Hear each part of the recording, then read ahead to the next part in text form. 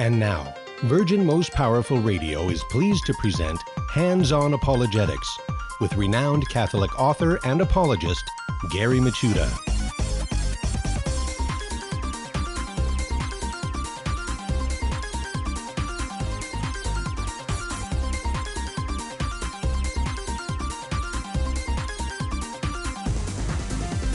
And welcome, everybody, to Hands-On Apologetics. You have entered into Virgin Most Powerful's Apologetics Dojo. It's great to be with you today as we're rocking and rolling through the week. And indeed, it's Wednesday and hump day, so we will get over the hump, and it's downhill from here.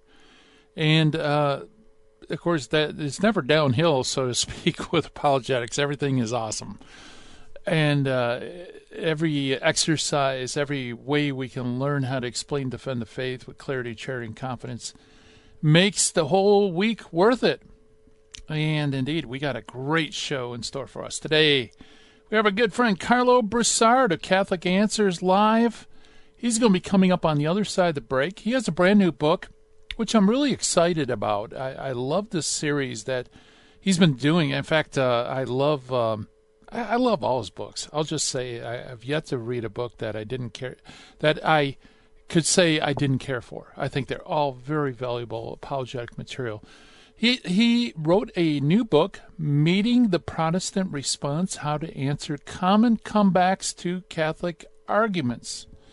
So it's kind of like responding to the secondary comebacks. You know, we're used to the big guns, you know, the big arguments.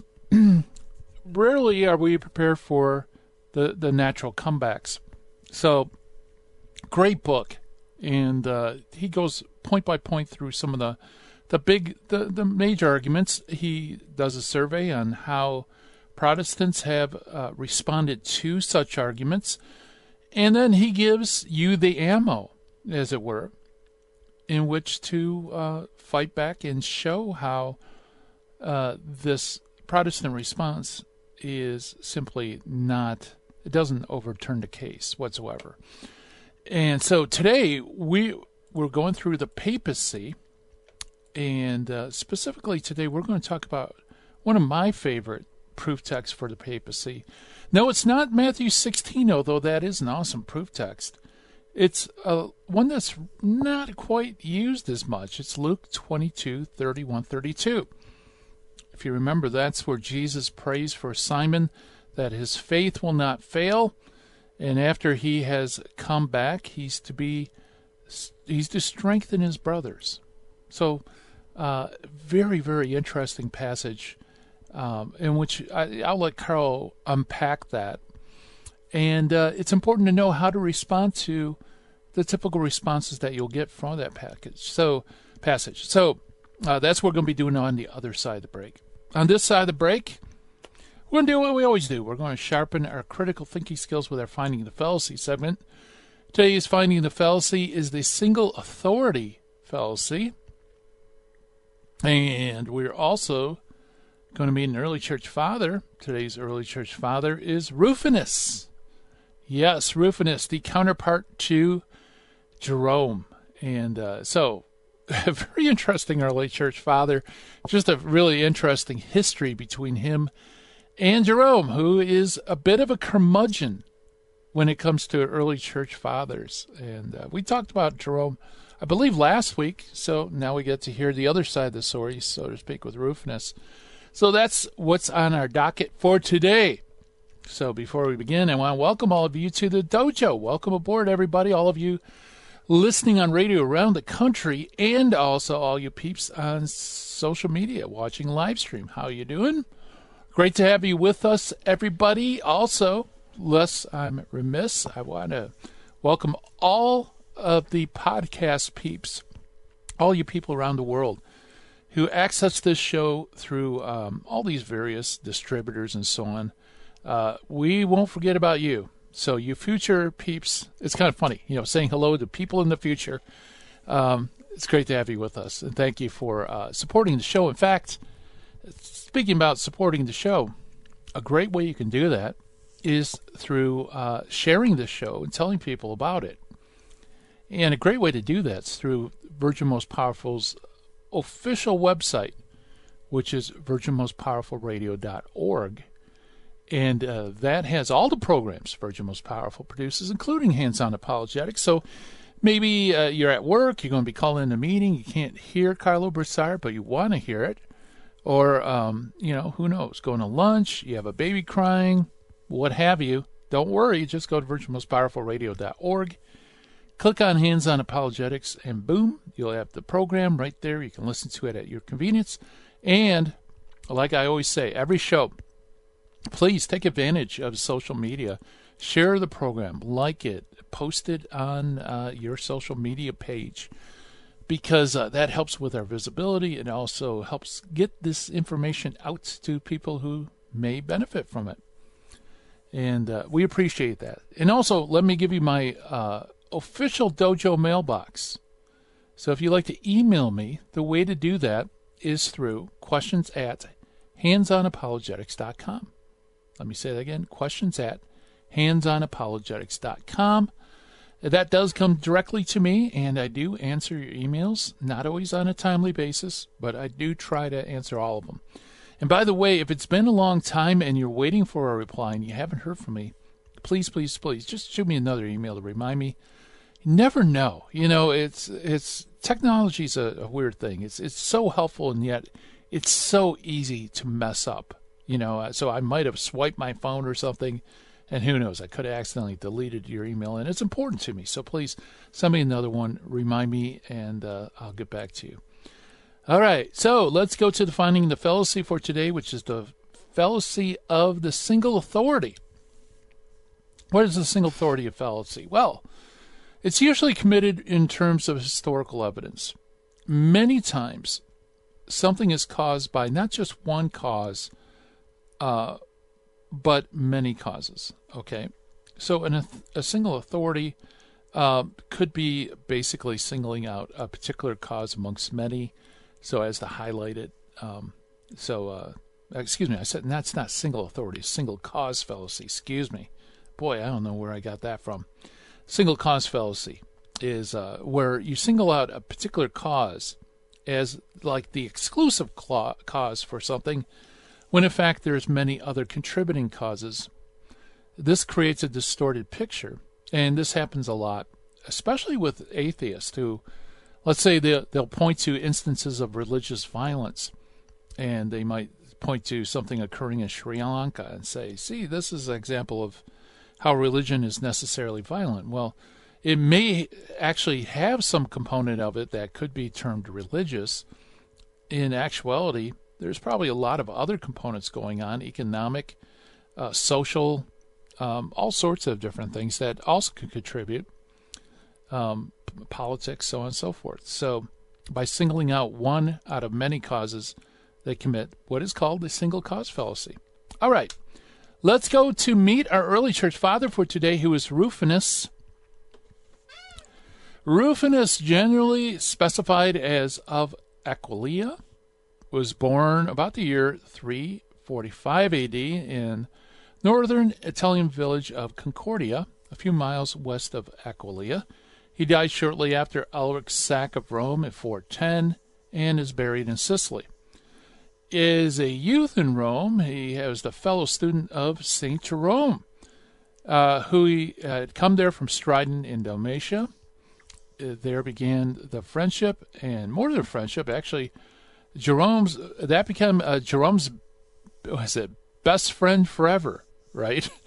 In fact, their friendship was incredibly close, and sadly enough, their friendship also ended, and it became shockingly horrible. Okay, so in fact, it saddened and scandalized the whole Christian world, the breakup of this friendship.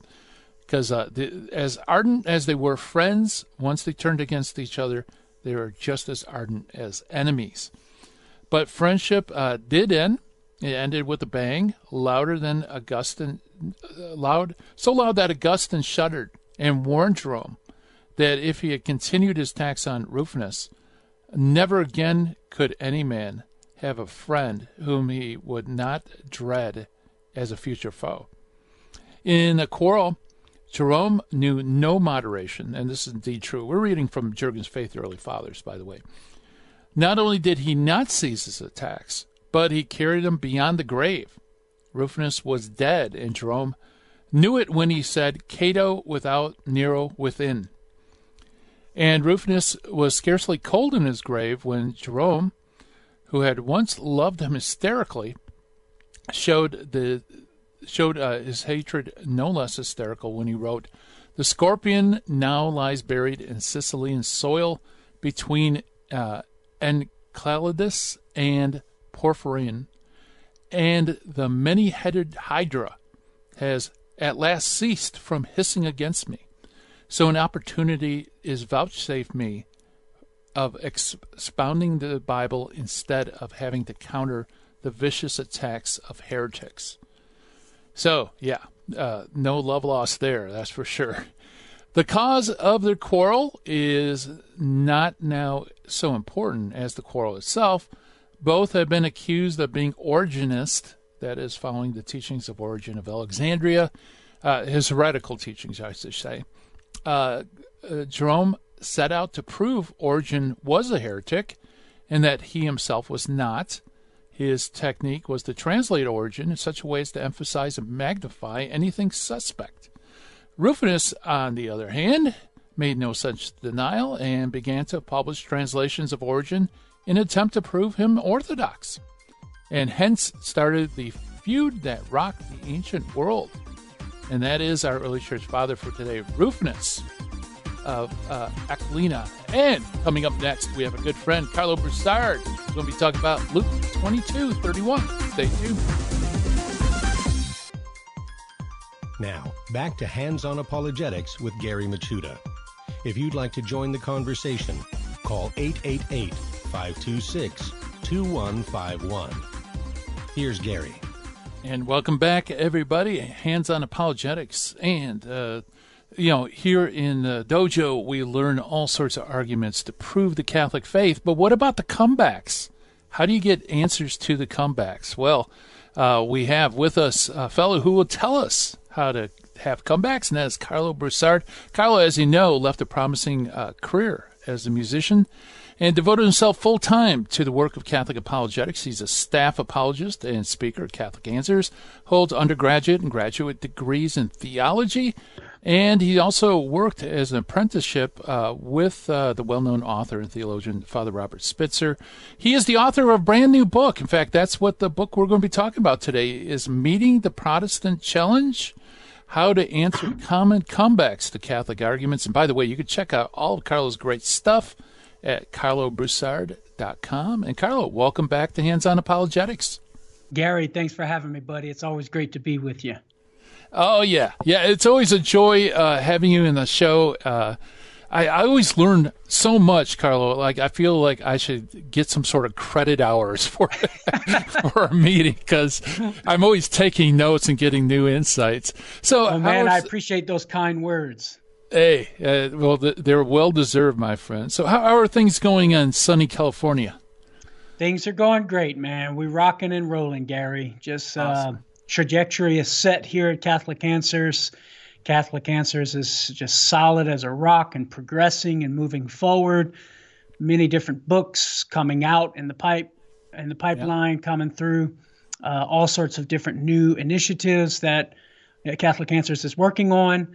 I have a manuscript that is submitted. It's going to be published. And I think I mentioned it in the past. We're going to start editing it, working on the manuscript. And hopefully that'll come out probably fall of 23. I think that's the projected release date. And that's going to be on unmasking relativism within a culture of absolutes. So that's the idea. I had expressed before it's exposing the relativism embedded within modern absolutism. Yeah. And so, whereas the old version was absolute relativism, trying to expose the absolutism within relativistic claims, this is sort of a new relativism where we're exposing the relativism embedded within absolute claims within our modern culture, and thus answering or responding to the claim, both within Christian and non-Christian circles, that relativism is dead and that relativism is washed away, and we're dealing with a new moral absolutism. And it is true that the new moral absolutism is verbalized in absolute language, absolutist terms. But when you think them through and you peek behind the veil or unmask it, you come to discover that it's not absolutism, it's actually relativism. So relativism is not dead. It's alive and well, and even more sinister because it's hiding and lurking behind the masked verbiage of absolutism. Yeah, that's awesome. Yeah, I always felt that, the apologetics that are focused on refuting relativism they always took a theoretical or logistical approach to it, showing it's self-contradictory and so on, which is fine. But I think the average person, it's a little hard for them to see. But with your approach, you're just basically almost like reading headlines and going behind the headlines to see, the inner workings behind all those mechanizations. Yeah, so I'm going to be refuting the classic relativistic lines of thinking. But first, the first order of business is to expose and unmask that relativistic thinking that's lurking in the modern headlines. So basically I'm going 10 thou shalt nots. Thou shalt not be a white supremacist. Thou shalt not impose. Thou shalt not be intolerant. Thou shalt not be a hateful, judgmental bigot, and on down the line, and showing how those modern absolutes are not really true absolutes. They're actually relative absolutes. Yeah, right. So I'm pretty excited about that project. It was a lot of fun writing it, and it's always a lot of fun engaging in that sort of way of thinking and exposing the incoherencies of modern thought. And so the wisdom of the world is not so wise. Yeah, exactly. Yeah, I love that approach. And I'm glad that Catholic Answers Press picked it up because, I think that is so much more practical and tangible for the average person to approach it that way rather than trying to, diagram the syllogism and see where the problems are. Right. So we'll see how that goes, but that's a year from now, so we'll be able to talk about that one when it comes out. Awesome. Hey, how's the doctrinal studies going? It's going well, Gary. I'm actually having a great time, man. The trajectory is nice and solid. I actually finished writing the dissertation nice. for the most part. Obviously, we got to go through it with a fine-tooth comb, fine-tune it. I wrote the conclusion, but it needs some work, and there's other parts in the dissertation that I added to that has to go through a review process with my director, Dr. Gavin Kerr. So there's still some work to be done, but sort of that pressure of like getting it out, right? Yeah, right. Yeah. That's done. So right now it's currently at right around 95,000 words, and that's pretty much my max. So I can't really go beyond that. There was a whole lot of stuff that I wanted to get to, many more objections to my lines of argumentation that I want to get to, but unfortunately I'm just going to have to leave them out. So it's just a matter of fine tuning what I have. But it's exciting work, man. It's so much fun, and I'm so grateful to the Lord for the opportunity to be able to do it. Yeah, absolutely. Yeah, for the listeners, you might think, man, that's really a lot, but the hard part is squeezing it down. It's so easy to write something that's large. Absolutely. But getting it boiled down to its essentials is always more difficult. At least it is for me. Yeah, absolutely. In fact, writing my dissertation in some ways, I'm just being honest here. In some ways, it was easier than writing like a Camel piece for Catholic Answers. Yeah, right. Because with the dissertation, you're allowed to just kind of, let your hair down and just go with your thought and express it with all the different steps that you need to express it in. Whereas in a 1,200 word piece for Catholic Answers Magazine Online, it's a bit more difficult to to get everything in such a concise way. Yeah, absolutely. Well, hey, let's talk about your new book, Meet the Protestant Response. And we were talking about apologetics with Peter and the papacy. Yeah. We covered Matthew 16, which is the biggie. But, you also cover this one. This is one of my personal favorites. It's Luke 22, 31 through 32. Maybe you can lay out what is the typical Catholic case from that passage. Yeah. So in that passage, this is where our Lord is talking to the apostles, and he says, Simon, Simon, behold, Satan demanded to have you that he might sift you like wheat. Now that's verse 31.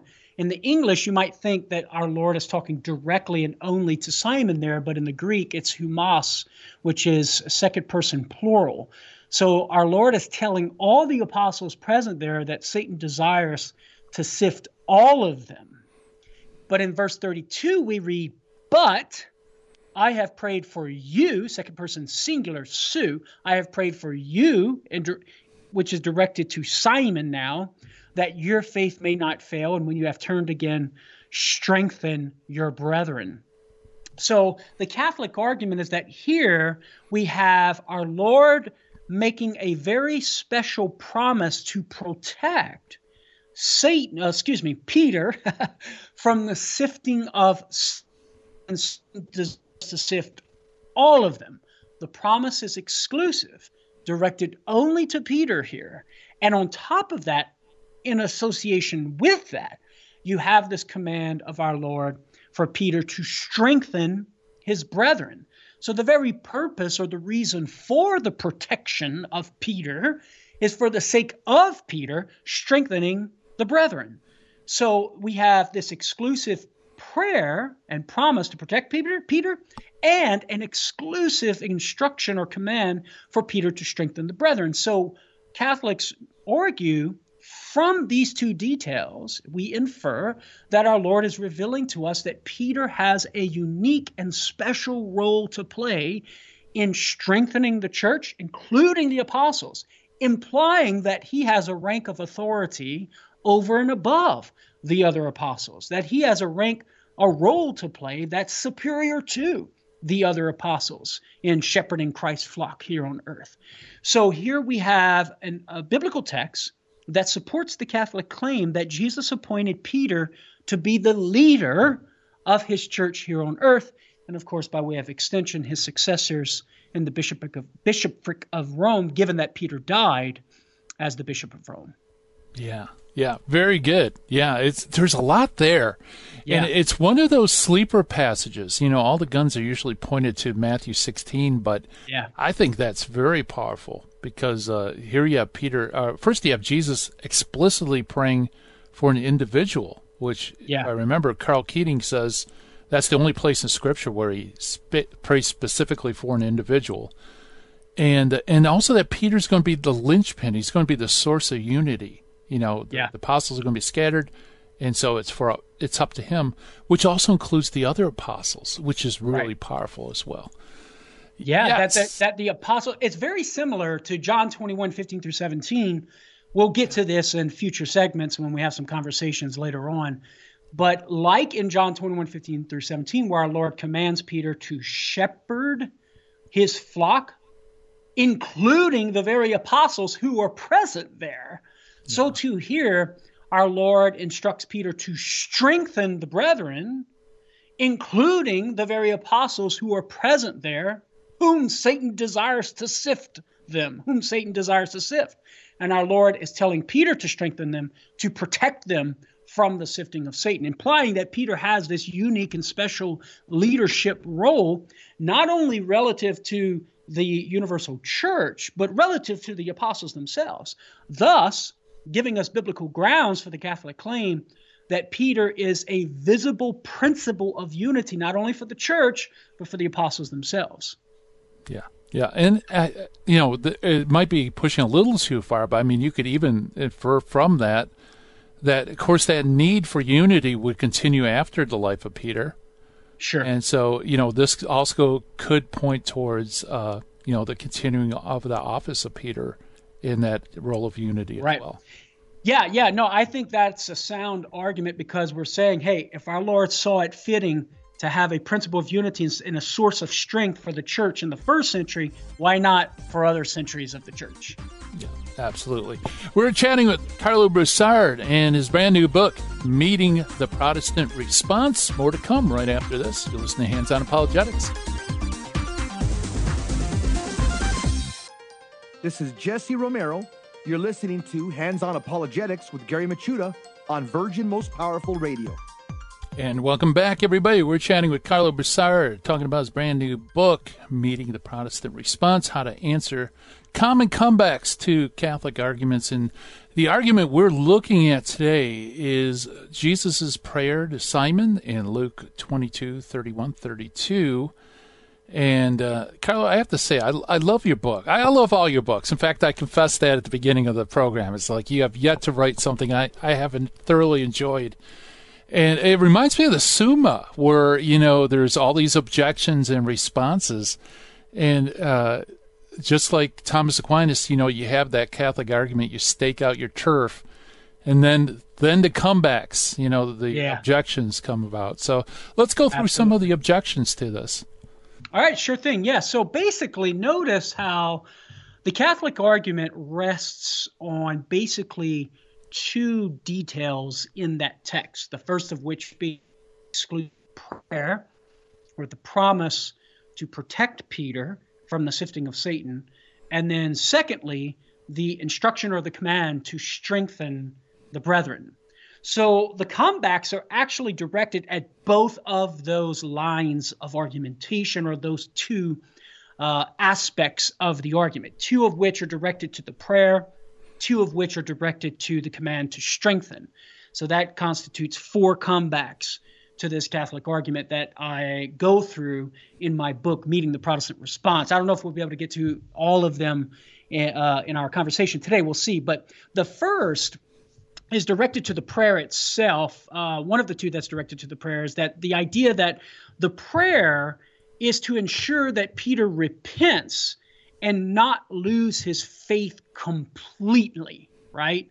It's not because he outranks the other disciples, but rather the prayer is offered because Peter is going to eventually betray our Lord, and the prayer is for Peter to be restored to faith in advance of his betrayal.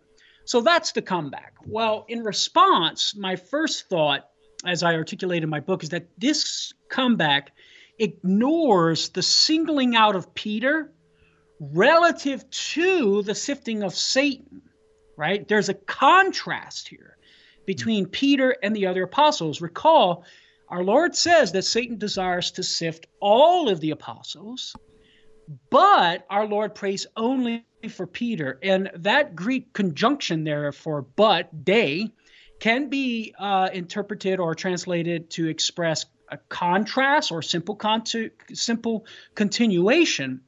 But we know it's contrast in light of what Jesus says. Satan desires to sift all of you, and then he's praying for Peter. So that conjunction there, de, or but, is a contrast between the apostles and Peter.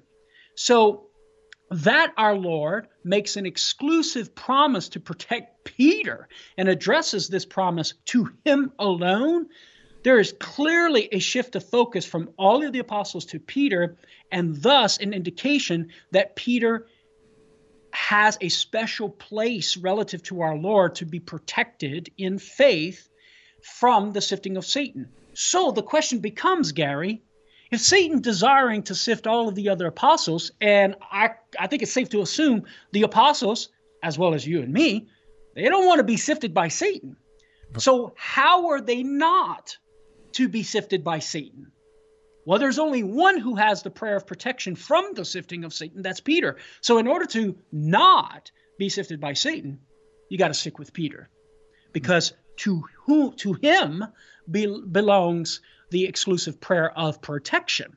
So that's my first response to the comeback. It fails, or it ignores the exclusive nature of the prayer of protection in contrast to the other apostles. Now, secondly, check this out, Gary.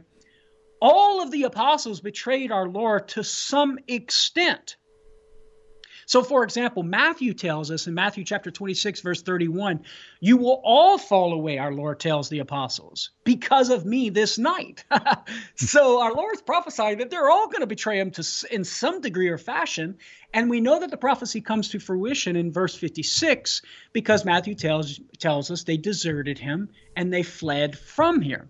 Now, if Peter wasn't special, then Jesus' prayer, and that Jesus' prayer was simply meant for restoration after the betrayal, well then shouldn't the prayer have been directed to all of the apostles?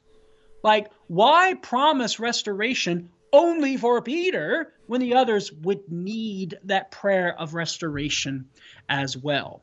So from the Catholic point of view, the Catholic perspective actually makes more sense of the text. The promise was not to make or restore Peter merely for the restoration of Peter.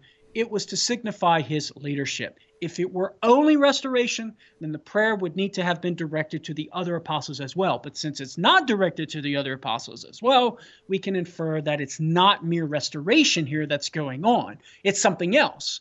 And what is that something else? Well, the evidence points to, as we argued earlier, leadership within the kingdom of Jesus that's being bestowed to Peter. And this leads to another point that I make in the book, Gary, is that notice how Luke gives attention only to Peter's fall and betrayal and not the others, whereas Matthew does talk about the others betraying our Lord and fleeing from him. But here, Luke only highlights Peter's betrayal and his fall, and of course the prayer for restoration and strengthen the brethren, right? Now, why would that be? Well, it's interesting. Joseph Fitzmyer, right, a famous Bible scholar, gives us an interesting answer here. He says this: the Lucan Jesus is making it clear to the reader of the gospel that no disciple, not even the one for whom Jesus has prayed, will be safe from a test to his or her loyalty and fidelity. In other words, Gary, Luke only talks about Peter's betrayal and restoration because Luke sees Peter as the leader, right? The very point of including Peter's betrayal and not the others is to suggest, hey, no matter who you are, even if you are the leader, you are subject to betraying our Lord, and you need protection from the sifting of Satan, right? So if the leader needs protection from the sifting of Satan, so do we. And that brings up the question, how do we get protected from the sifting of Satan? Well, according to the text, we got to stick with Peter because he alone has that prayer of protection. And it's very similar to Galatians chapter 2, verse 11, Gary. Remember how how Paul there records the rebuke of Peter, how Paul rebuked Peter to his face. Often that's appealed to as evidence against Peter's authority and infallibility, when in fact, as many scholars point out, it's actually the inverse is true. That Paul even records it, suggests that Paul understands Peter to have a unique role in leading. Why else waste the ink on the scroll to record this event? If he is nothing but another apostle, then it wouldn't merit being included in his letter to the Galatians. But that Paul even includes the rebuke suggests that Peter has this unique role of leadership. Similarly, Luke is including Peter's betrayal to signify that he is the leader. And because he is the leader, and he actually falls, it's a message to the readers that we need to take stock of our own relationship with the Lord, knowing that we too could fall, even if the leader, Peter, can fall. And thus we need protection from the sifting of Satan. Yeah. Wow, that's fantastic. Honestly, Carlo, I've never ran across that particular line of argument before. It makes perfect sense. Yeah, and as you were saying that, I was thinking Galatians 2, where Peter singled out, apparently, Paul thinks this is a great object lesson that I withstood even Peter, Right. Yeah. So that that Luke records Peter's betrayal alone, as opposed to the others, like Matthew does, signifies that Luke views Peter to be the leader here. Right. Yeah. Yeah. Very good. I can't, honestly, I can't think of a comeback for that. I was trying to think, that's beautifully put. And I think often when apologists use Luke 22, we forget about that preceding context, which, just like you pointed out, that preceding context is key to understanding what's going on with the promise. If you don't see that relationship between the two, you only get half the story, and I think half the weight of the argument. Yeah, and I'm glad, Gary, that you brought up the preceding context, because this relates to another comeback that I articulate in the book. This particular comeback is directed at the instruction to strengthen the brethren. Mm-hmm. And this comeback says, well, Peter is only to strengthen the brethren by helping them not make the same mistake that he made. That's all the command to strengthen the brethren refers to. Not that he is to strengthen them as their leader, only to help them not make the same mistake that he made. Now, in response, we agree that strengthening the brethren is going to involve not helping them not make the same mistake that he made. But the evidence and the context suggests more, because this command, number one, the promise to protect Peter from the sifting of Satan, and the command to strengthen the brethren, caps off an entire discourse about leadership and authority within the kingdom of God. So if we back up a few verses and we go to verse 24, we discovered that a dispute broke out among the apostles, like who was going to be regarded as the greatest.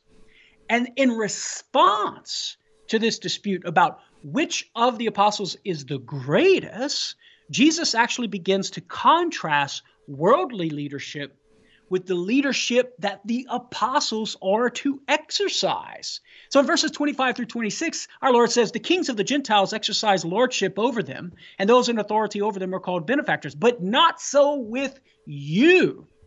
You're not to exercise your lordship over them like the Gentiles. In other words, what our Lord is saying. But not so with you, he says, rather let the greatest among you become as the youngest, and the leader as one who serves. And we'll come back to this on the other side of the break. Awesome. We're chatting with Carlo Broussard, talking about his brand new book, Meeting the Protestant Response, available at shop.catholic.com. More to come right after this. Now, back to Hands on Apologetics with Gary Machuda. If you'd like to join the conversation, call 888-526-2151. Here's Gary. And welcome back, everybody. Hands on Apologetics. We are chatting with Master Apologist Carlo Broussard, talking about the response to the Catholic argument based on Luke 22:31-32.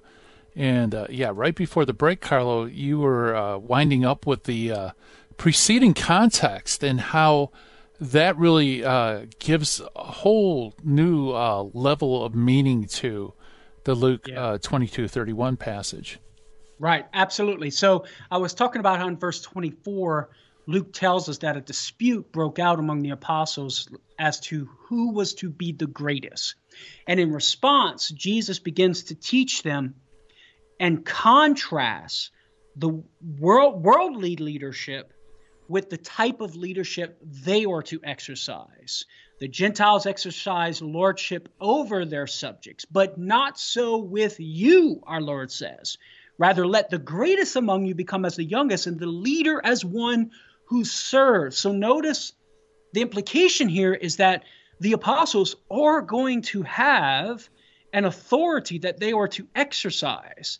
It must be exercised in a way that is not like the Gentiles. And then our Lord confirms this in verses 29 through 30, where he expresses his explicit intention that the apostles were to exercise a royal authority. As my Father appointed a kingdom for me, so do I appoint for you, that you may eat and drink at my table in my kingdom. And here's the key phrase, sit on thrones judging the 12 tribes of Israel. So clearly the apostles are to exercise a royal authority in the kingdom, a legit authority, but in a way that's going to be one of service as opposed to lordship like the Gentiles. Now, here's the key. Notice, Gary, how our Lord is setting up this idea of authority within his kingdom on a general level. And it's right after this that he begins to zero in or sharpen the focus and direct his comments to Peter, where he prays exclusively that Peter would be protected from the sifting of Satan and that Peter is to strengthen the brethren. So we have this movement from more general authority existing for all the apostles to a more specific authority that Peter has in a way that's unique. So the promise to protect Peter from the sifting of Satan and the instruction for Peter to strengthen the brethren, including the very apostles that he's talking to, coming as the climax or the capstone of this discourse about the authority that all the apostles are going to have in the kingdom and who is the leader among them, it's clearly Peter. So I think once you read the narrative as a whole, move and see the movement from general authority, royal authority within the kingdom of Jesus, and within that narrative, our Lord talking about the leader among you must be the servant, and then you have the exclusive instructions being given to Peter. The inference is that Peter is that leader among the apostles within the kingdom of Jesus, who is to exercise his authority as a servant leader, not as the Gentiles exercise lordship over their subjects. Now, check this out, Gary. I think we can further argue that this Lucan narrative here of what's going on concerning the promise and the instruction to strengthen, it tees up the rest of the Lucan narrative about Peter. Because in chapter 24, Luke is going to go on to focus on Peter as the witness of the resurrection. Then in his sequel, which is supposed to be read right after the Gospel of Luke, in Acts chapter 1 and chapter 2, Luke tells us how Peter takes the initiative for two key events at the beginning of the church's life: the reconstitution of the 12 and the day of Pentecost. And then, of course, Luke continues to focus on Peter in chapters 3, 4, 5, chapters 8 through 9, 10 through 11, chapter 12, and of course, chapter 15. So whenever you read Luke 22, 31 through 32, the promise to be protected from the sifting of Satan and the command to strengthen the brethren, as the sort of the beginning of this Lucan narrative of the focus on Peter, it becomes clear that Luke is highlighting Peter as the leader of Jesus' church here on earth, to exercise a royal authority within his kingdom, which maps on with and is consistent with the royal authority embedded in the image of the keys of the kingdom that our Lord promises to give to Peter in Matthew chapter 16, verse 19. So you have the motif of royal authority present in both essential texts, Matthew 16, 19 and Luke 22, 31 through 32. Yeah, absolutely. Yeah, that's a breathtaking overview. It's beautiful. In fact, correct me if I'm wrong, but I believe right before the prayer, doesn't Jesus speak about the apostles occupying 12 thrones that will judge the 12 tribes of Israel? Absolutely, yeah. I noted that as I was articulating the narrative, but our Lord does say, as my Father appointed a kingdom for me, so I appoint for you, that you may eat and drink at my table in my kingdom and sit on thrones judging the 12 tribes of Israel. Yeah. That's a general authority that the apostles, all of them, will have. But then the focus shifts from the general authority of the apostles to Peter. Why? Yeah, it's almost jarring. Absolutely. Why? Yeah. Because Peter has a unique role of royal authority to exercise within the kingdom of Jesus, unlike what all of them have collectively. So there's a collective authority, but there's also a personal authority that Peter is going to have in strengthening the brethren. Yeah, beautiful. Awesome. Yeah, so any other comebacks to Luke 22? Yeah, so with regard to the idea of strengthening the brethren as a leader, one comeback is to say, well, hey, look, there's other places in the Bible where the same Greek word, sterezein, if I might be mispronouncing the pronunciation of the Greek word, but the Greek word for strengthen there is used elsewhere in the New Testament for other leaders, such as St. Paul, where he's going to confirm the churches of Syria and Cilicia, for example. Or writing to the Church of Rome in Romans chapter 1, verse 11, he uses that very same word with regard to the Church of Rome being established and how God will strengthen, according to Paul's gospel in Romans 16:25. But the assumption here is problematic, Gary. The assumption of this comeback is that if a word or a motif is used for two people, well, then the same meaning then the same meaning is equal with regard to the motif. Or like if a word is used for two people, then it must be used in the same way with regard to those two people.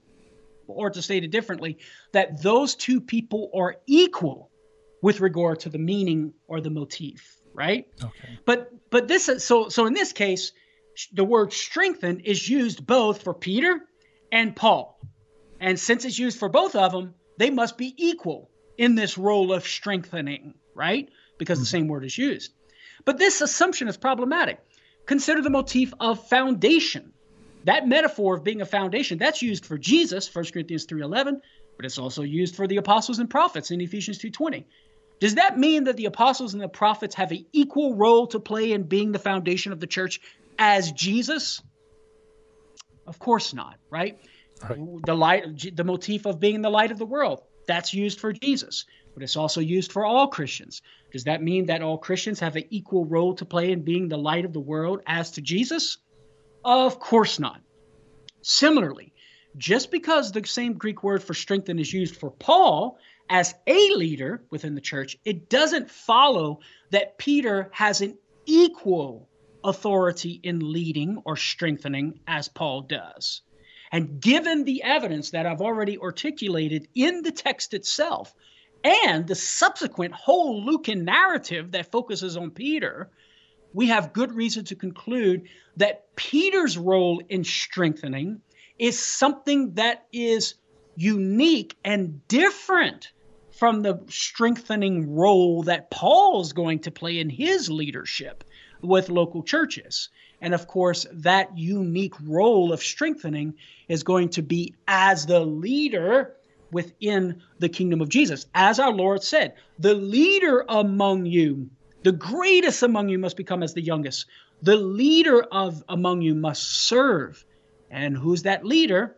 Well, Luke tells us by focusing the narrative on the shift from the apostles to St. Peter. Yeah, beautiful. Yeah, it's almost like some sort of magical lexicon where, wherever the word is used, that it equally applies, regardless of the context, right? That's right. Context is key.